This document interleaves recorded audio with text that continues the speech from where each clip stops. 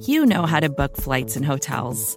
All you're missing is a tool to help you plan that unbelievable travel experience. That's why you need Viator. Book guided tours, excursions, and more in one place. There are over 300,000 travel experiences to choose from, so you can find something for everyone. And Viator offers free cancellation and 24/7 customer support for worry-free travel. Download the Viator app now and use code Viator10 for 10% off your first booking in the app. Find travel experiences for you. Do more with Viator.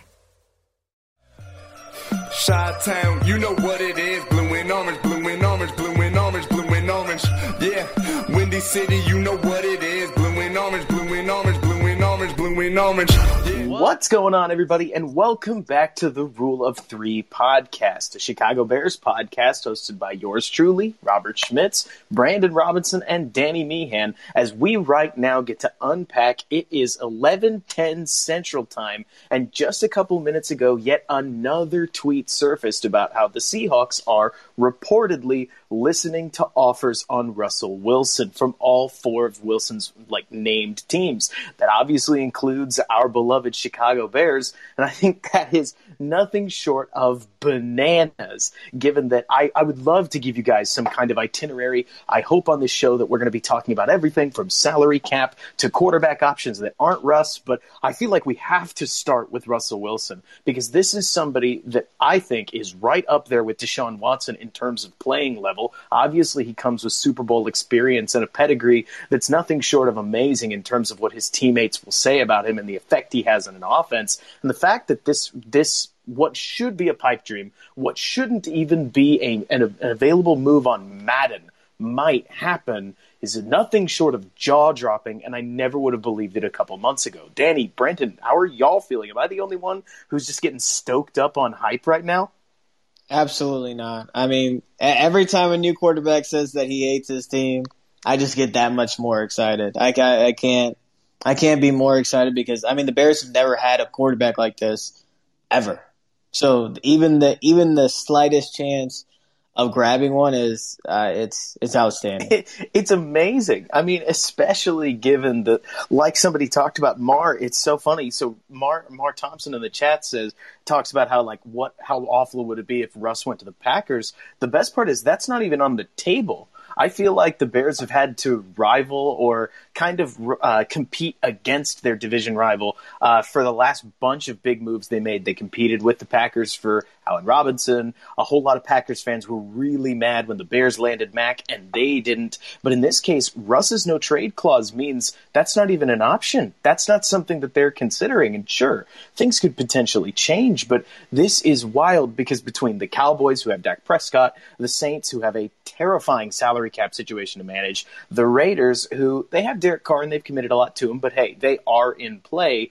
The Bears actually feel like they have a real shot at winning this race if he gets dealt at all. And I know it's just early March hope, but it's wild to think that the Bears aren't in position where they're on that list on accident. They could very realistically end up with, I guess he'd be, number 16, not number 3 on account of Bronco Nagurski, playing under center for them next season. Danny, how are you feeling about it? I mean, I'm obviously excited about the possibility. I just tend to be a lot more measured in how I feel about things because it's just my nature. Maybe it's just the distraught, scorned fan that I've been my whole life, that literally I'm not allowed to have nice things as a Chicago sports fan. But, I mean, it's hard to not have some sort of building hope and anticipation, especially when, like you guys pointed out, there's really no reason that the Raiders are in play because everything it sounds like building up wise that they're going to extend Carr at some point. And then you look at New Orleans and you're just all of a sudden looking at that and you're kind of like, well, they're $60 million in the hole. There's, for all the assumption of, yeah, Breeze is going to retire. He has not retired yet, and he's posting videos of himself working out. He may shock the world and just say, screw it, I'm coming back. Now, is he cooked? Yes, he's cooked. He's not great anymore. He's probably not even really that good. But then you finally get back to who was the final team? It was the Bears, the Raiders, the Saints, Cowboys. Saints and Dallas, Cowboys. baby. And I just don't see a world where Jerry moves on from his quarterback that he drafted and they developed. Like, it's a very hard thing. I mean, maybe the deterrent is he wants to be the second highest paid quarterback in the league behind Patrick Mahomes from everyone's best guess. But, I mean, then you boil it down and there's only one logical team, and that is the Chicago Bears. And it also kind of helps from every other team dealing with the Bears' perspective is you know what they need. You know what they want. They're already dealing from a point of being disadvantaged where you can, for lack of a better term, bend them over a barrel and just take what you want from them. You could, theoretically, the phone call could go, Brian Pace picks up the phone and, what do you want? He's available. What do you want? And that's kind of where the conversation starts. And I think something, to your point, that's a little ridiculous. So this is the rare moment where I can't believe I'm going to say this. And I'm not one, honestly, to talk about whether a coach should or shouldn't be fired. Like, I'll give an opinion, but I try not to tie myself to it.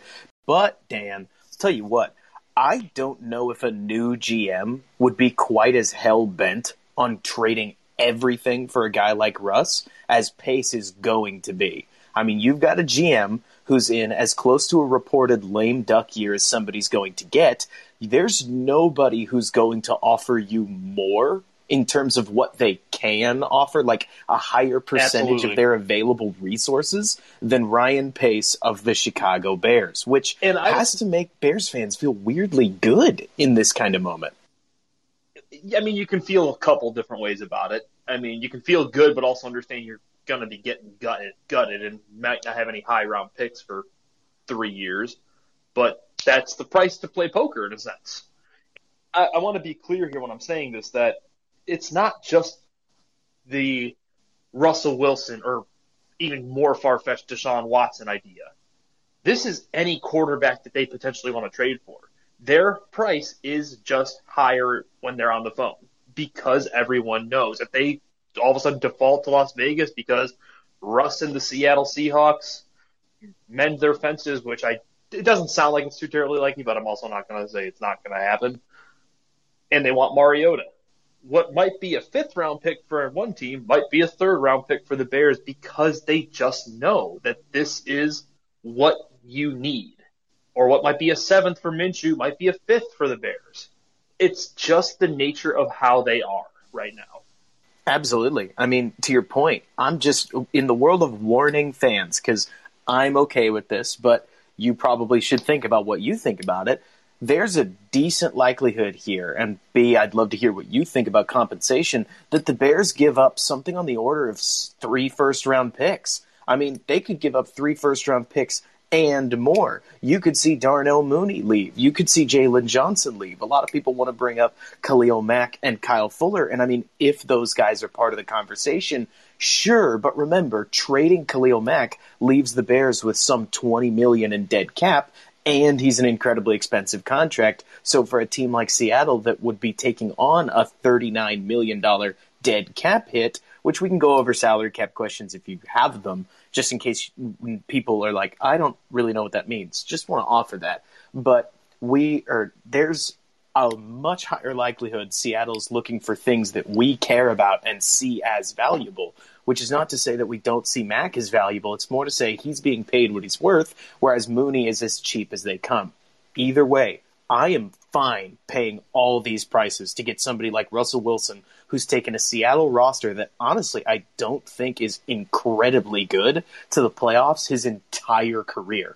The Super Bowl be darned. Nick Foles won a Super Bowl. The fact that Russell Wilson is able to so consistently win in spite of terrible offensive line play, he could come to Chicago and, hey, as long as we do a little bit better than terrible, we should be able to enjoy much the same benefits. Brandon, does any of that resonate? Yeah, I mean, I would give up 3 first-round picks in a heartbeat. Like, I would give up 10 first-round picks if it meant Deshaun Watson or Russell Wilson. Like, you don't get franchise potential Hall of Fame quarterbacks like switching teams while they're still relatively young. Like, that doesn't happen. Like, this is brand new for the NFL. I think the compensation is a really interesting talk because I think when you talk about the Texans and Seahawks, I think they'd be looking for as far as players go, like completely opposite. They're completely opposite of the spectrum because I think the Texans would really want Darnell Mooney because, as you said, he's young, he's under contract, and they only have Brandon Cooks basically under contract, so they would really need him. But then you look at the Seahawks, and they have DK, they have Tyler Lockett, and they want to run the ball. So they probably wouldn't want him. But who they would want is David Montgomery because they're losing Chris Carson to free agency, and David Montgomery's still on his rookie deal. And he's pretty good. So he's a Seahawks running back. Like that right. makes a lot. He would probably really be good point. Yeah, he'd probably be a very valuable piece in that trade. But then with Mac, I would probably disagree just from the Seahawks perspective because I think where they would transition if they got rid of Wilson would be to run the ball and play good defense. And so they need an edge rusher. They wouldn't be acquiring like a ridiculous cap hit that the Bears would be losing because they weren't the teams that restructured Mac 2 times already. So they would just be picking up the base salary, which really isn't that much when you're talking about a guy like Khalil Mack, and he's still just 30 years old. I think they would highly value him in a deal as well. I think you talk about Mack, Montgomery, and 3 1s for Russell Wilson. I think they would like that quite a bit. So the only thing I may personally differentiate here on is we've seen the idea that he thinks that he's a missing piece to a championship level defense. It's on the decline, but I don't think the appeal is as much there for a 32-year-old quarterback who wants to compete if you trade one of the 7 best defenders in football. I think that lowers the appeal. I do agree with you on Montgomery. I think if there is a deal to be made, especially after the year he had, I think he was 3rd or 4th in the league in rushing, proved to be a very good, if not just capable back, who you can build a stable with, where you can just throw guys with him and he can run with them. The guy I would think they'd be interested in, especially because they do tend to stay in that more cover 3 shell. You know, they got Jamal Adams, who is their little chess piece that goes anywhere and everywhere. They've got Bobby Wagner in the middle, and they still run a 40 front more times than not. You know who fits really well next to Bobby Wagner is a Will? Roquan. That's who I think they'd be interested in, especially because they don't got to pay him yet. It's a really interesting thought, and honestly, I'm not 100% sure what they would want because, again, it's a guessing game. I look at this situation. I think the biggest question that anybody has for Seattle is how in the world did it get to this point? I mean, with Houston, it makes sense, right? Bill O'Brien happened. He trades DeAndre Hopkins. He basically seems to make all of the wrong moves as if he's trying to screw up his franchise. And a 25-year-old who wants to have a nice career ahead of him says, no, I don't want to play for this organization. And I think we can agree it's totally understandable. On the other hand, you've got Seattle, who has a 32-year-old quarterback who's won a Super Bowl with them, going to be 33, and all of a sudden, this guy, who seems to be headed for the Hall of Fame, says, I think I'm done here. And if you guys are like me, I kind of whipped my head around like, what? What in the world?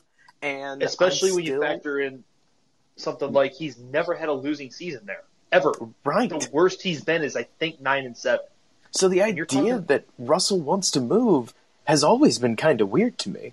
And like you're talking about, it wouldn't surprise me if they want some kind of a defensive player. Truth be told, I would hand whatever it takes to get the deal done if I'm Chicago, especially because from Russ's perspective, I think the first and foremost thing that Russ wants is the purview to just throw the ball at will. And one joke that I saw on Twitter I think is worth repeating is that there's no coach in the NFL more willing to abandon his running game than Matt Nagy is. And so if he gets Russell Wilson and Russ says, I don't ever want to see us run the ball again, you better believe Matt Nagy's going to look and be like, I think we can arrange that. And we'll see what happens from the defensive perspective there. But it is intriguing just to think to yourself, okay, of all of the GMs to trade away all their top-level picks, don't you think Ryan Pace, the mid-round specialist, is actually not a bad choice of a GM? Like, I've been very critical of Ryan Pace and frankly was incredibly dissatisfied with his performance,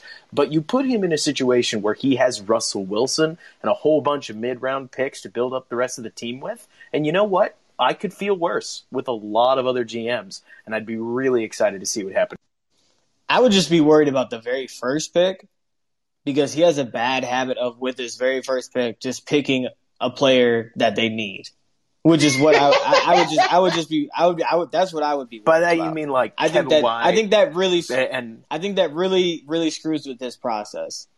I think that makes sense. You mean the idea that, okay, so let's say they cut Bobby Massey and now they go into the draft with a hole at right tackle. That you mean the idea that, like, okay, there's a run on right tackles right before the Bears pick. Doesn't matter. He's taking the 7th best right tackle as early as he can because, dadgummit, we need a right tackle. And that's just that kind of thing. Exactly. That's exactly what I think would happen, and I would hate it. Well, I think you're not entirely wrong. Luckily for them, though, if that's what they do, say their first pick's in the 3rd round this coming year, at least it's a deep tackle class. Like that's kind of what you need. Yep. I think the most interesting thing, by the way, so there's 2 interesting things I want to share about the Russell Wilson dealio, right? Number one is that I don't think anybody really has thought about this, but if the Bears do get Russell Wilson, so he comes with $23 million in terms of his base salary, and a lot of Bears fans may be thinking, well, how in the world do we fit that into the cap? Believe it or not, his base salary is such that you could restructure him down to about a $7 million cap hit. So if the Bears needed to just jam him under the cap for as little as he could handle and then allow him to take whatever money he wants down the road, they could get through this weird 2021 cap season by pulling off a restructure like that. Another thing, a question kind of that I have is I do wonder what these rumors and what Seattle potentially taking calls will do for the Deshaun Watson market. You got to think that Houston was sitting on Watson thinking, we've got the best quarterback available. Everybody knows he's available. We're just going to wait until draft day when somebody offers us 4 first-round picks. It's probably going to be the Bears. We'll pull the trigger. Or you get the idea, something like that. Well, if Russ is on the market, you could lose one of the best suitors that you were planning on having. I'm not even saying it's Chicago. If it's anybody, what happens if the Jets decide, Houston's being ridiculous, we're just going to take a quarterback with that number 2. There's a lot of good ones. They'd be right. Like, you could get a very good quarterback with the number 2 pick. Let's say Miami wants a quarterback, or, shocker, they want to stick with Tua Tagovailoa. So who's left? Who's left on Houston's suitor list that they can realistically get a deal done with if Russ is really on the market and takes one of those spots? It'll be really interesting to see what happens in Watson's market, in particular due to Russ kind of meeting him at his level in terms of overall quarterback value. Yeah, I think that's a really good point because we've heard from reports that the Texans aren't even picking up the phone. And so teams are leaving voicemails apparently. Right. You get the report, multiple reports out now that the Seahawks are picking up the phone. That makes a massive, massive difference. It's just such a weird dynamic of what's going on in Houston, just like to kind of jump off on that a little bit, because they have the 25-year-old who's not even gotten through his 5th-year option. They gave him the 4 or 5-year extension. I can't remember the exact number off the top of my head. And he's mad to the point where he doesn't want to be there at all. But they don't hire a coach he says he wants in the end. I mean, David Culley, who's not on anyone's list anywhere, probably because no one else wanted the job. But they're not taking calls for their superstar that could help them potentially rebuild. It's a very just weird thing going on in Houston, especially when you factor in the guy that is pretty much in charge. I understand Caserio was with the Patriots as their director of pro personnel or whatever it was, but he's only in charge of football. It seems like the guy running the organization is Easterby, who was a team chaplain with the Patriots years ago, which it makes no sort of sense as to what's going on. Sorry, I know we're not a Texans podcast, but it's like I'm trying to wrap my head around that whole situation down there in Houston because it makes literally no sense to me. Honestly, wrapping your head around it is a good question. But hey, at this point, with Russell Wilson potentially even like whispers of him being available, Deshaun Watson doing as much threatening as he can to try to get moved out of Houston, right now it is a bizarrely fun time to be a Bears fan. No football is not being played right now, but there's nothing that sounds better than a good quarterback that I don't have to draft already being available, so that we know that maybe we'll finally get somebody to break a 4,000-yard passing season and set Bears records. Now, one of the cool things about us being on Locker Room for this recording is that we're able to basically take calls like a radio. So, CT Hill Smith in the audience, you've requested to talk. What do you think about this whole Russell Wilson thing? Hey, thank you guys for having me on. Of course, man. I'll say go Bears in the Chris Berman voice. I'm actually a born and raised Niner fan, but I definitely respect the franchise. Obviously, I had Singletary as a linebacker coach and head coach for a while. Didn't work out great, but I still love that guy. So, what a time for the Bears. Before or after he dropped his pants in the locker room? So, my cousin was actually on that team and told me that is 100% legit. Oh, my gosh. That's awesome. That was probably after, because he gave my cousin a raw deal. My cousin's Jason Hill. He played for Washington State and got drafted by the Niners in the third round in, I want to say, 2007. If that's Adrian Peterson's year, that was probably it. But, you know, it's a good time for you guys in a sense of, I think Nagy's a good coach. I think you found the right coach there. I like the direction the organization has went. You know, obviously there's been troubles at the quarterback position forever, essentially. Jay Cutler, we thought was the answer, right? But wasn't enough. You really needed somebody to stand up and be a true leader.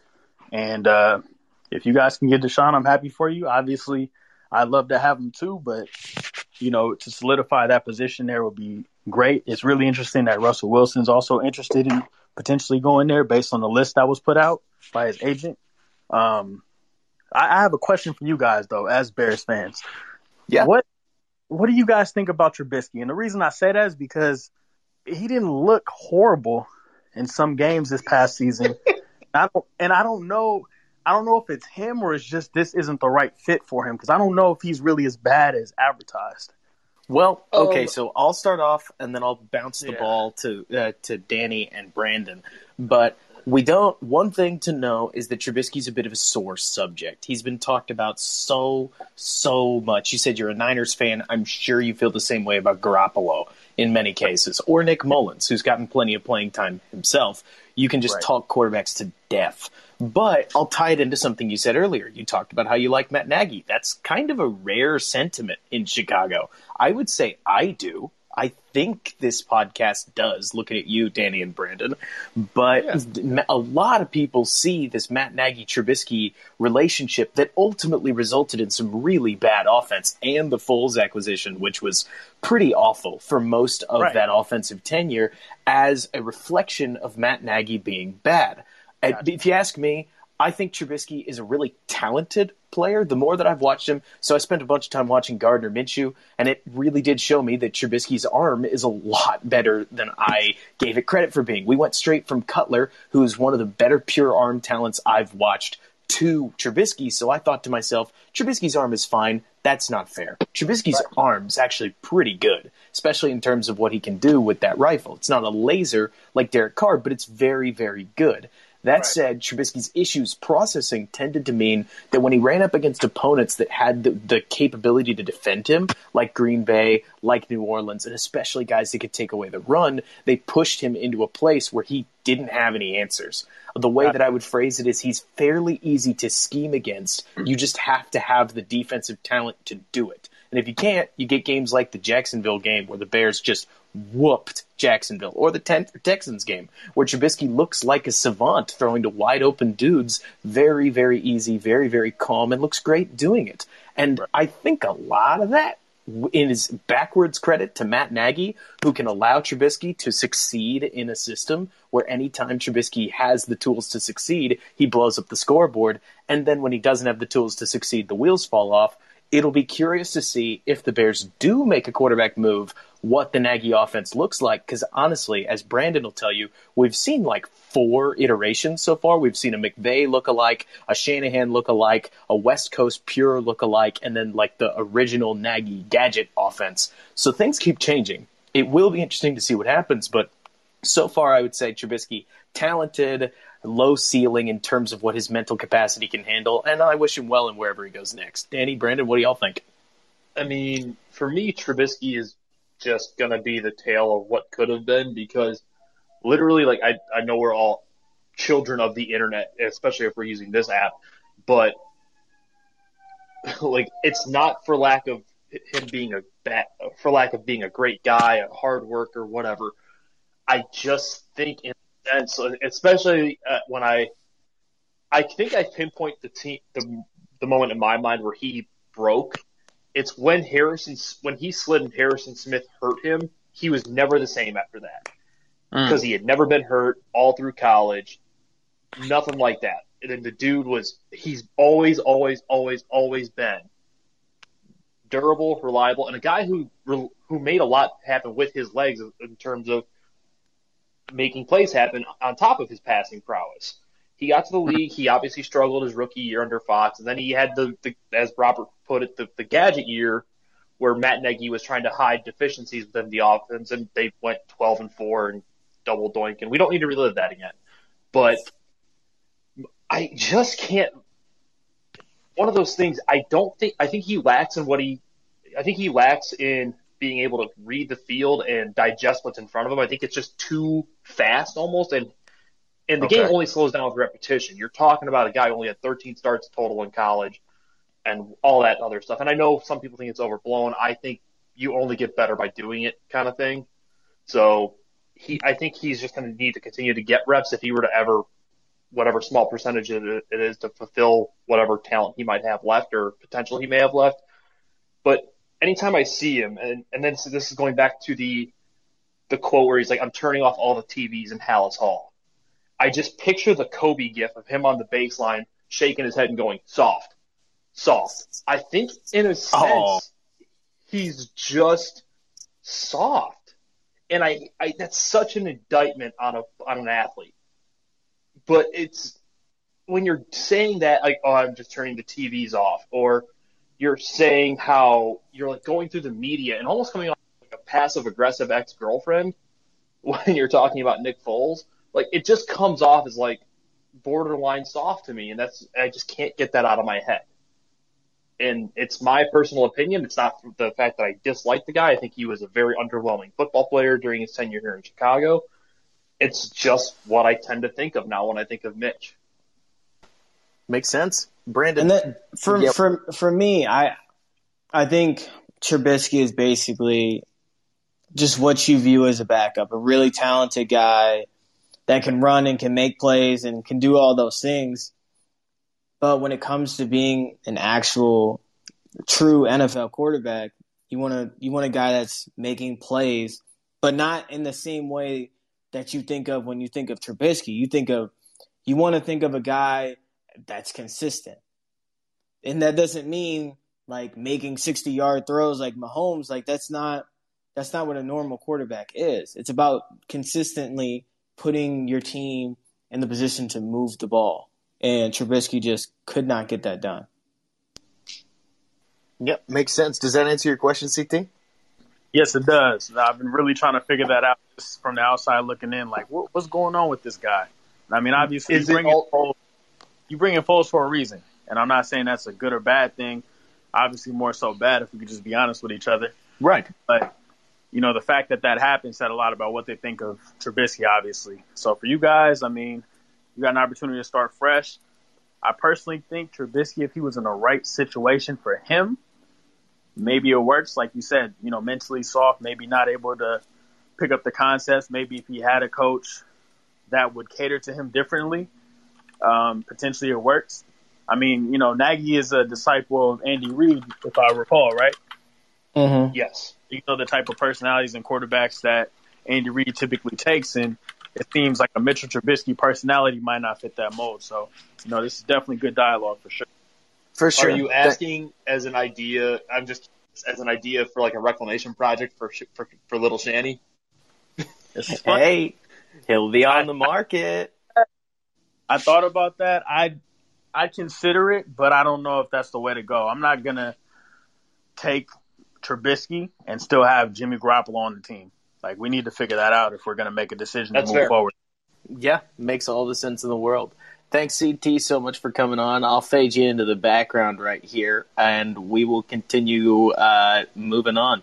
In terms of other QB options, I know we talked a lot about this last week, but one thing that really stuck out to me is that if the Bears needed their cap, it dawned on me the other day because I was watching a whole bunch of WCG Bears Over Beers content with Brad Spielberger, EJ Snyder, and Jeff Berkes, who are phenomenal, by the way. Mm-hmm. And they started taking me through some of the cap things that the Bears have. And I noticed they have almost $30 million they can pick up in restructures between just Whitehair, Eddie Jackson, Khalil Mack, and believe it or not, Charles Leno. All four of those guys offer between $5 and $12 million in restructures. So if the Bears needed to get a player, they absolutely have the room to do so. Do you think that kind of thing pushes forward this conversation for whether it's Matt Ryan or Russell Wilson, that an expensive quarterback trade is not only feasible, but might actually happen, and that we're not just stoking a fire that's going to go? And that's where it gets tricky, because you can't restructure Mac if you're going to trade him afterwards, right?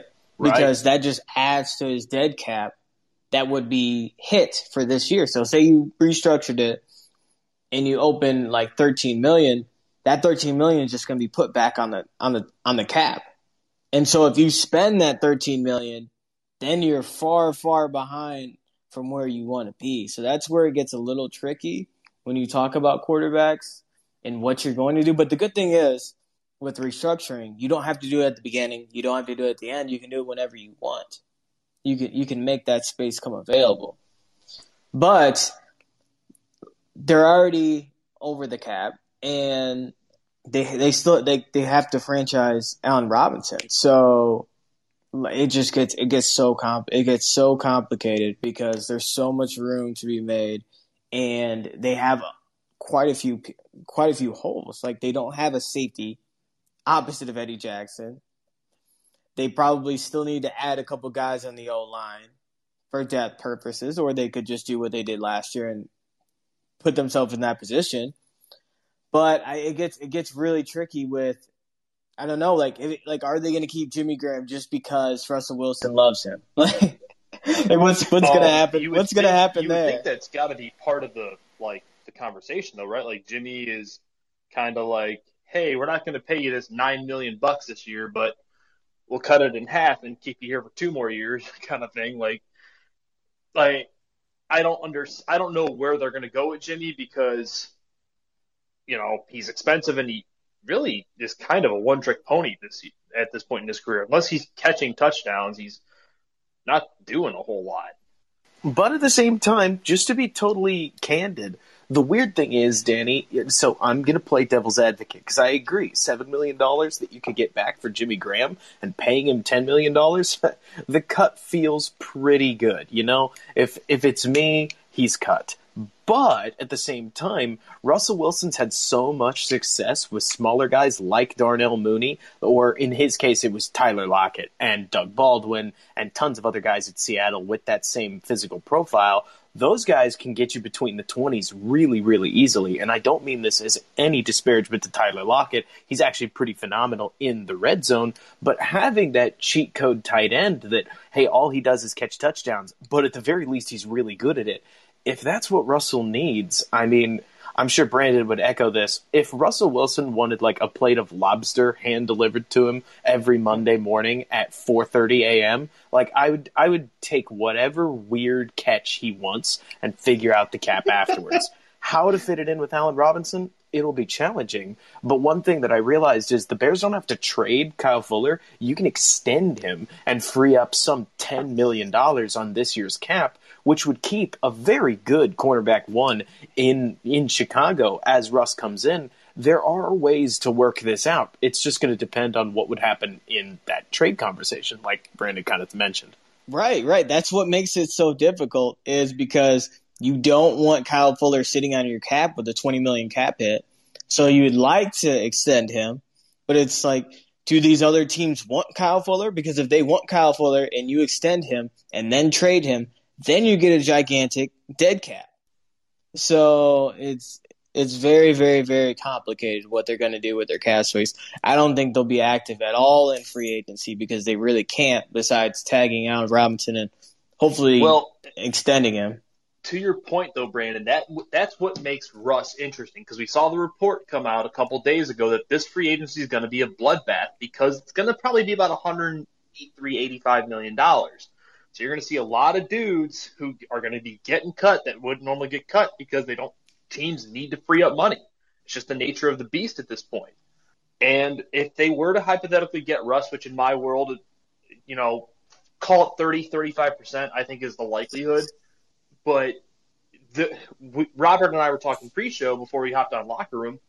It's almost the LeBron James effect. Because you have him, ipso facto, we want to play with him. Where you might get guys like Doug Baldwin, like Golden Tate, who I know his relationship with Russell has been was strained in Seattle for reasons that you guys can go look up that aren't appropriate for podcast talk. But I'm just using him as an example because they have a history together, where he might come for $1 million or $2 million because of Russ, not just because it's the Bears.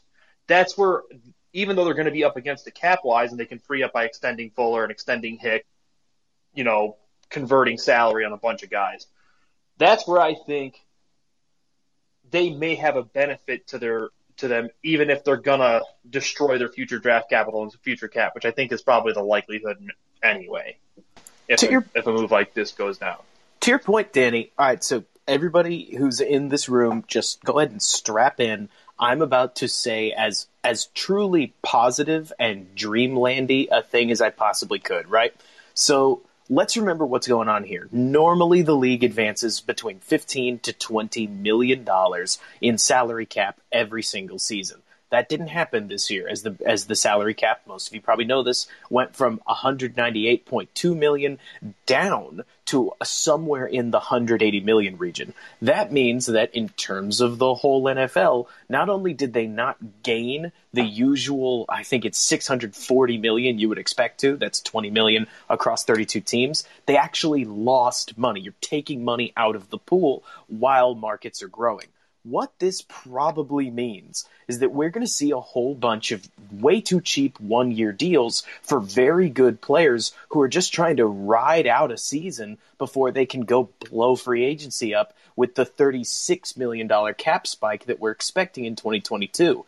This means that if the Bears traded for Russell Wilson, you could kind of end up as a super team destination for a bunch of people saying, well, Russ is on the team. So yeah, I'll go play next to Eddie Goldman for $2 million and rehab my career. Well, Russ is on the team. Yeah, I'll go protect his blind side and blow up the market next season. You could end up with a bunch of one-year deals that if the Bears had, any cap, they could sign a bunch of guys for pennies that should not be on the roster just because of the situation that surrounds them. And obviously that's a very could situation. Is it likely? Probably not. But veterans are going to have to figure things out in a season where there's just no money out there unless you want to go be a Jet or a Jet.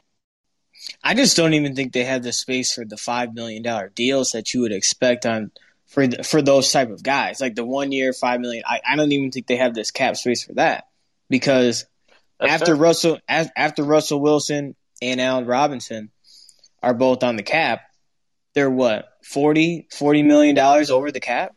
At that point, so when I played with the salary cap calculator, and I could walk you guys through the move-to-move region, restructuring everybody, extending Kyle Fuller, trading Akeem Hicks, cutting Graham, and Massey, and that assumes Screen is cut, you still have $56 million left in cap. So let's say you trade for Wilson, you add $7 million to the cap through a restructure. Let's say that Robinson doesn't agree to an extension. Now you tag him, so you add $18 million. That leaves you $30 million if you are truly all in. If you have restructured everybody, you are as close to all in as you're going to get without restructuring Quinn, which would be a terrible idea, in my opinion. So barring a Quinn restructure, you still have 20 to 30 million, which, like you're saying, it's not a lot, but it's something if you wanted to go bananas. I don't know. I just think some of those things take time. Like we would have to trade for. Well, the Bears would have to trade for Russ Wilson right now. Pretty much. Like literally right now before free agency, and then that would give them time to make all of those moves and know who they have. Say that, Brandon, because Kyle Long is stirring the pot, and he's saying something big is going to happen in a good way. All right? So book it, Russell's coming. All right? Those who might have just chimed in, Russell is not actually coming yet. For the love of God, don't take me out of context. We don't know. We don't know.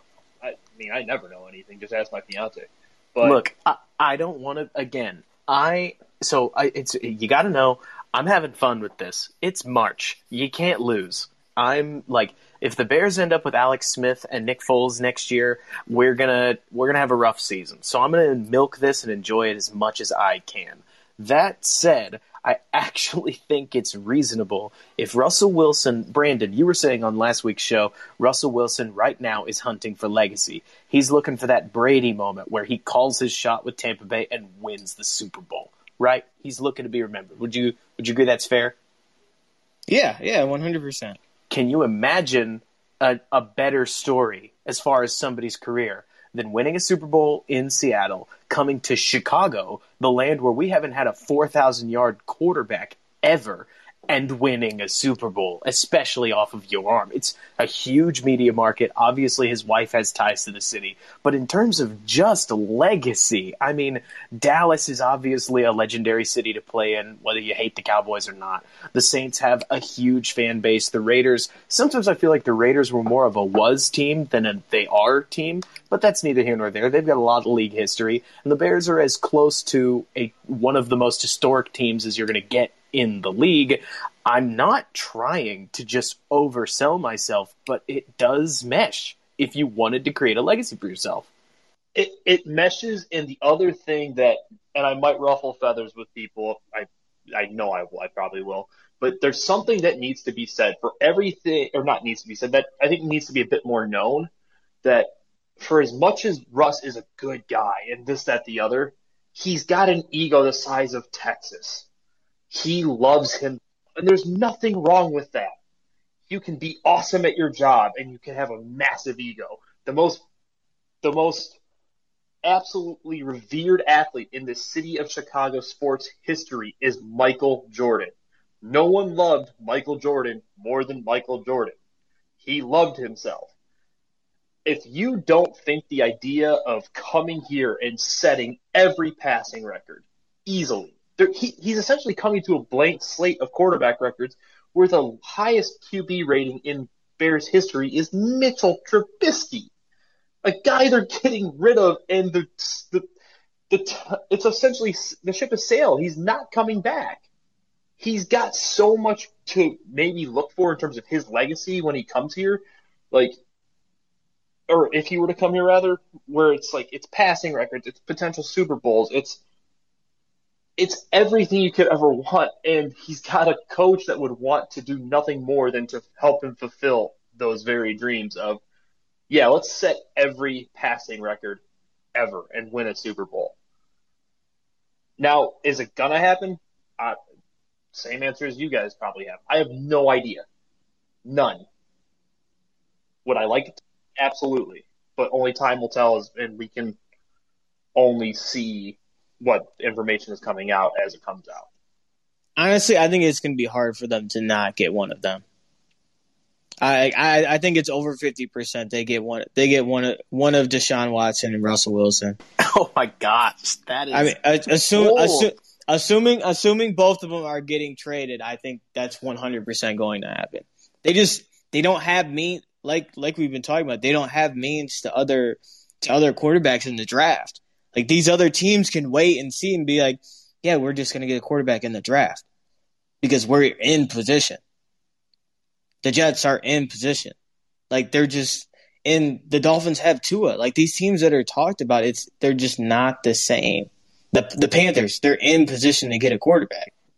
And just the Bears aren't. And like you're talking about, they're in a point of desperation. Like you're talking about, Brandon, I mean, this is a bizarre season because I want to just throw everybody's brain into, oh my goodness, I hope I get it right. I think it's a 2016 draft, right? So forget what you know about Jared Goff and Carson Wentz. If memory serves, it was Jared Goff, Carson Wentz, and that was it, right? Because Mariota was the year before. Those were really the two quarterbacks, and then there was pretty much nobody else. Am I getting this right? Mm-hmm. So you end up looking at this season, and if you ported that quarterback class onto this year's market, Deshaun Watson and Russell Wilson have a lot more suitors because Dallas has to re-sign Dak or they've got no options. Carolina at 8, no chance. Atlanta at 4, no chance. Miami at 3, probably not a good odds. Number 6, no chance with Philadelphia. You don't have near the options that with 5 realistic potential starters, whether you like Mac Jones or just think you're talking yourself into him, the point is that when you take the 2016 draft where there were only 2 quarterbacks, that creates a totally different quarterback right now among this 2021 quarterback market. The fact that number 6, Philadelphia, has a shot at a quarterback means that they don't really want to make a deal because they could draft somebody they really like. Number 8, Carolina, they could draft somebody they really like. Whether you like Mac Jones and Justin Fields or not, and you think that like only 3 of these quarterbacks matter, the teams will likely talk themselves into a ton of options here among this draft class, and that means that what we're sitting on is that Deshaun Watson and Russell Wilson, instead of being easy suitors for teams like Dallas, teams like Detroit that have like number 10, number 9, even Carolina, number 8, they may not be as interested because they don't need to give up a war chest for somebody that's a sure thing when they think they can get the sure thing with their first round pick. It was kind of like you were talking about, Brandon. There's just not as many cards at the poker table or players at the poker table. And the Bears are sitting here. They're laying their hand down. They're saying, here's what we have. You just take what you want. Like, what if you want it, it's probably yours. Like a fire sale in terms of trying to get a quarterback. It's almost like nobody has the nerve that Pace does. And in this moment, to just say, I'm here, I'm looking for a quarterback, and you can keep looking everywhere else, but I'm here, and I'm looking for a quarterback. And to be fair, that's like one of the only true benefits Pace has really shown in his time, that he's willing to do what it takes to go get his guy, for better or for worse. You look at Mitch, Anthony Miller, David Montgomery, Darnell Mooney. I think or was it Mooney or Gibson they moved up for in this past draft? Both. The 5th round. It was both of them, but it was. So it was both of them. Standard, really. For better or worse, if Pace identifies his guy, he's gonna try to go get him with everything he's got, for better or for worse. Now, we're saying this obviously knowing I personally do not like that way of operation because that's how you end up in the very situation now where if you just wait at 3, even if the Browns came up to number 2 and took Trubisky out from under, you just take Watson and you just say whatever. Cool. Fine. But in a sense, if you're in this position, is there a GM you'd rather have doing it? That I don't know because he's going to, like you said, Robert, he's going to just say, He's like a kid who opens up his toy chest, and he's the super spoiled kid, and he's like, you guys can play with whatever you want, and you can have it and take it home because I don't need it anymore. Like he's going to just give you anything he wants. Now, is it gonna? So me being the draft person that I am, and I love like the whole process of drafting, scouting, and whatnot, all the inner workings of the draft. You're gonna be parting with, if anything goes down, a lot. and you're going to have to deal with the repercussions later down the line. But that's, in a sense, why he is in this position of, I don't care. If you make the trade and he sucks or he gets hurt, I'm fired anyway. This isn't my problem. But if he's good and they win, I can always figure out a way to recoup draft picks at a later day. Mm-hmm. It's almost like, Brandon, wouldn't you almost like consider akin it to like what Les Snead does in Los Angeles? Like, he's just giving away picks because he wants to win. Right, exactly. And he knows that those picks are going to be later in the draft, so he just gives them away every single year. He hasn't had a first-round pick, in the longest time. Like, I think it's going to be 7 years by the time this Stafford trade is done. Yeah, it's awesome, just because like I don't have to deal with what happens. Like, it's not my favorite team, so it's just interesting and awesome to see what's going to happen. So I think the part exactly. about, by the way, speaking of that's kind of hard, and this may ruffle some feathers, but dadgummit, I'm going to say it anyways, right? Dadgummit. Sometimes it feels like Your cap Texas management. is showing, Robert. Sometimes it feels, guys, like talking about cap management obsessively is for losers that are in the bottom half of the league that wish they were winning. Now, that's not 100% true. You need good cap management, and I'm not trying to say you don't. But the Vikings' real quality cap management got them another 7-9 season, and it does not feel like it's going to get better anytime soon. There is something to be said, only something, not everything, about this idea that if you throw caution to the wind, you somehow get Russell Wilson, right? And you just go try to do what you can to win games, that you've got a better shot at winning a Super Bowl than managing the perfect team, only taking the value that you can take, putting together an incredible roster with a great coach. Take San Francisco in 2019, and then you lose to Tom Brady, and that's it. Or not Tom Brady. In that case, it was Patrick Mahomes. Or you put together an incredible team in Los Angeles. You take Jared Goff to the Super Bowl, and you lose. That one was Tom Brady. That there's an aspect of, you know what, if you've got that guy, who cares? And that if you get, again, Russell Wilson, which is saying a lot, especially if you keep Allen Robinson, all of a sudden you may just have the pieces to actually make a Super Bowl run. And I mean, a lot of us talked ourselves into the Bears potentially showing something last year with Foles and Trubisky. So just imagine the turnaround here if you've got a real quarterback. Honestly, anybody from Derek Carr to Matt Ryan to Russell Wilson to Deshaun Watson, and I'm sure I could think of another name if you gave me enough time to stew. I've been trying to solve this puzzle Ryan Pace gave us of, like, the guy you're not talking about for, like, the last 24 hours. Well, it's definitely Mariota. Any of those guys get me truly incredibly excited. It won't be Mariota. He's got insane incentives. If you play Mariota like a starter, you pay Mariota like a starter. He's going to cost like $15 million. But there are a lot of these guys where if the Bears can get them, I get really amped up because we've got a real quarterback to take a look at in an offense where we can really judge Matt Nagy, which is not to say we shouldn't with Nick Foles. I said that last season.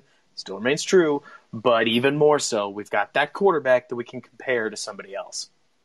Yeah, just kind of rehashing what I was talking about earlier when Robert's mic cut out from Jared. He brought up, could they announce it later?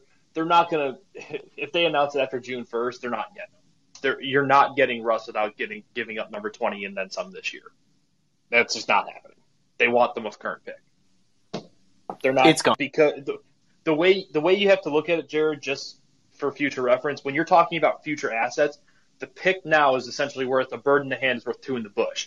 When you start giving away future picks, like say you're giving a future one in 2022, the 2022 pick is viewed as a second round pick next year or in this current draft. And then so down the line, that second round pick is then viewed as a third round pick, third is viewed as a fourth, et cetera, and keep kicking those numbers down around when you are talking about 2023's draft, 24's draft, et cetera, because they're so far away, you don't know what they're going to be worth. I just wanted to kind of clear that up because I didn't notice the second part of the question. Sorry about that, guys. Frankly, if we could be candid, again, we're talking like Russell Wilson, who Is he a pipe dream? I don't know, but it's like February 3rd. Or no, it's March 3rd today. I keep telling myself it's February, but that's my own problem to deal with. It is but March so, 4th, actually. Get your days right. Even worse, but thank you. So it's Walter Payton Day, 3-4. But so, anyways. Yeah. That means Russell's coming today, my friends. Yeah, that'd be great, wouldn't it?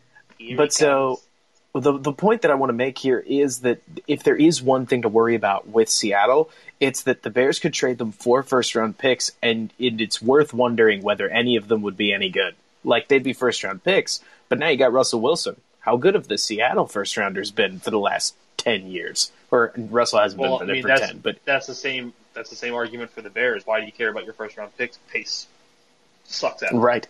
Exactly.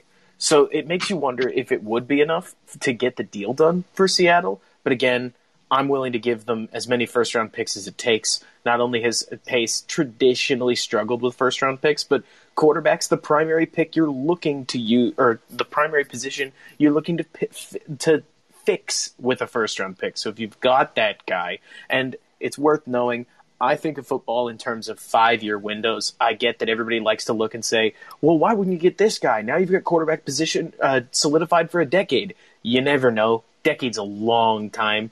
I was a very different person 2 years ago, so projecting things even as far as 5 years sometimes feels a little rich on my part.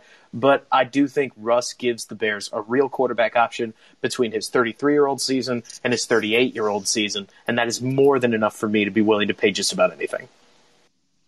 So is it fair to say, Robert, you would drive your wife to the airport if it meant Russell Wilson playing in Soldier Field? You know, she would. I probably wouldn't live to see Russell Wilson play at Soldier Field at that point. So that's probably where I draw the line. But I would trade just about anybody on the Bears reasonably. No, not even reasonably. I'd probably trade you anybody on the Bears currently because I think quarterback is that big a deal, and so, especially like what would you call it? Stability at the quarterback position is such a big deal that it just makes me wonder. Like Brandon, you have more playing experience than me. Danny, I'm sure you guys could talk about it too.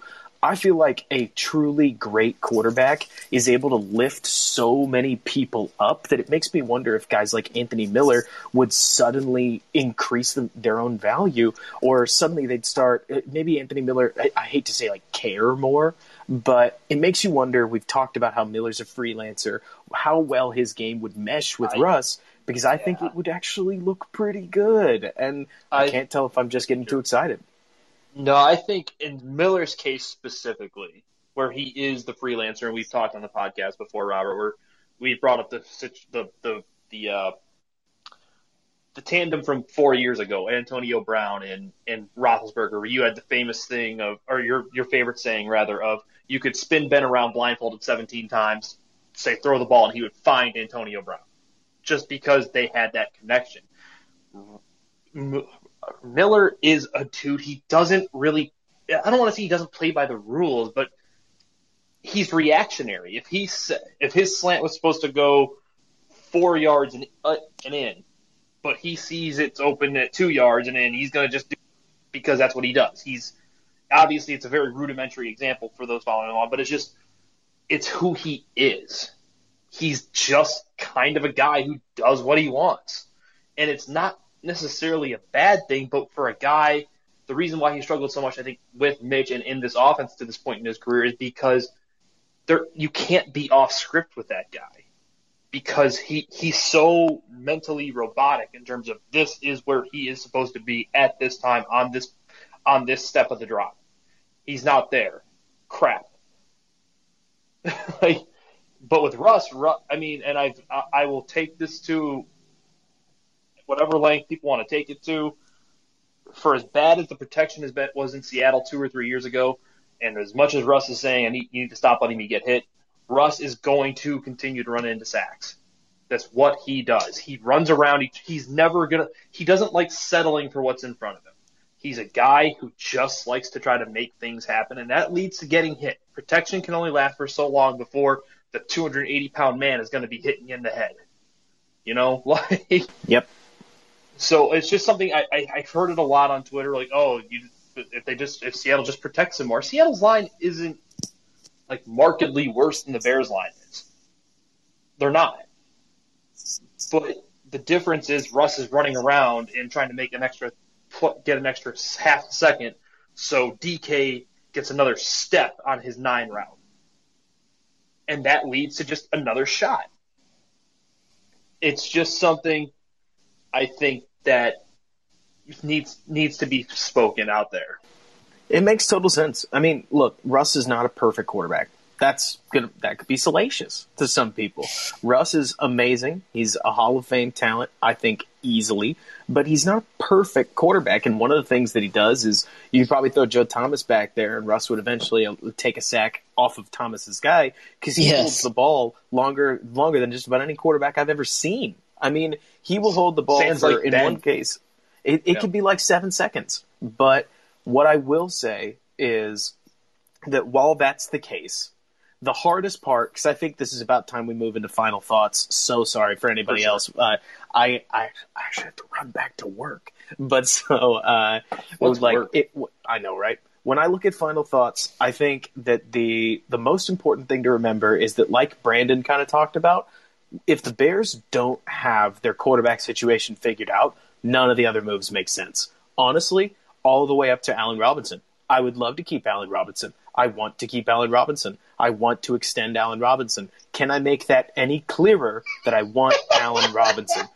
He's going to like this tweet. If your plan is to sign Ryan Fitzpatrick, Allen Robinson is good, but I love him as somebody to help a rookie develop and to play with a Hall of Fame quarterback, or to play with even just a good quarterback where you're trying to win, and that weird middle ground where you're just going to kind of be bad. And maybe because you got to plan E, and plan E isn't any good, and you were well aware of that.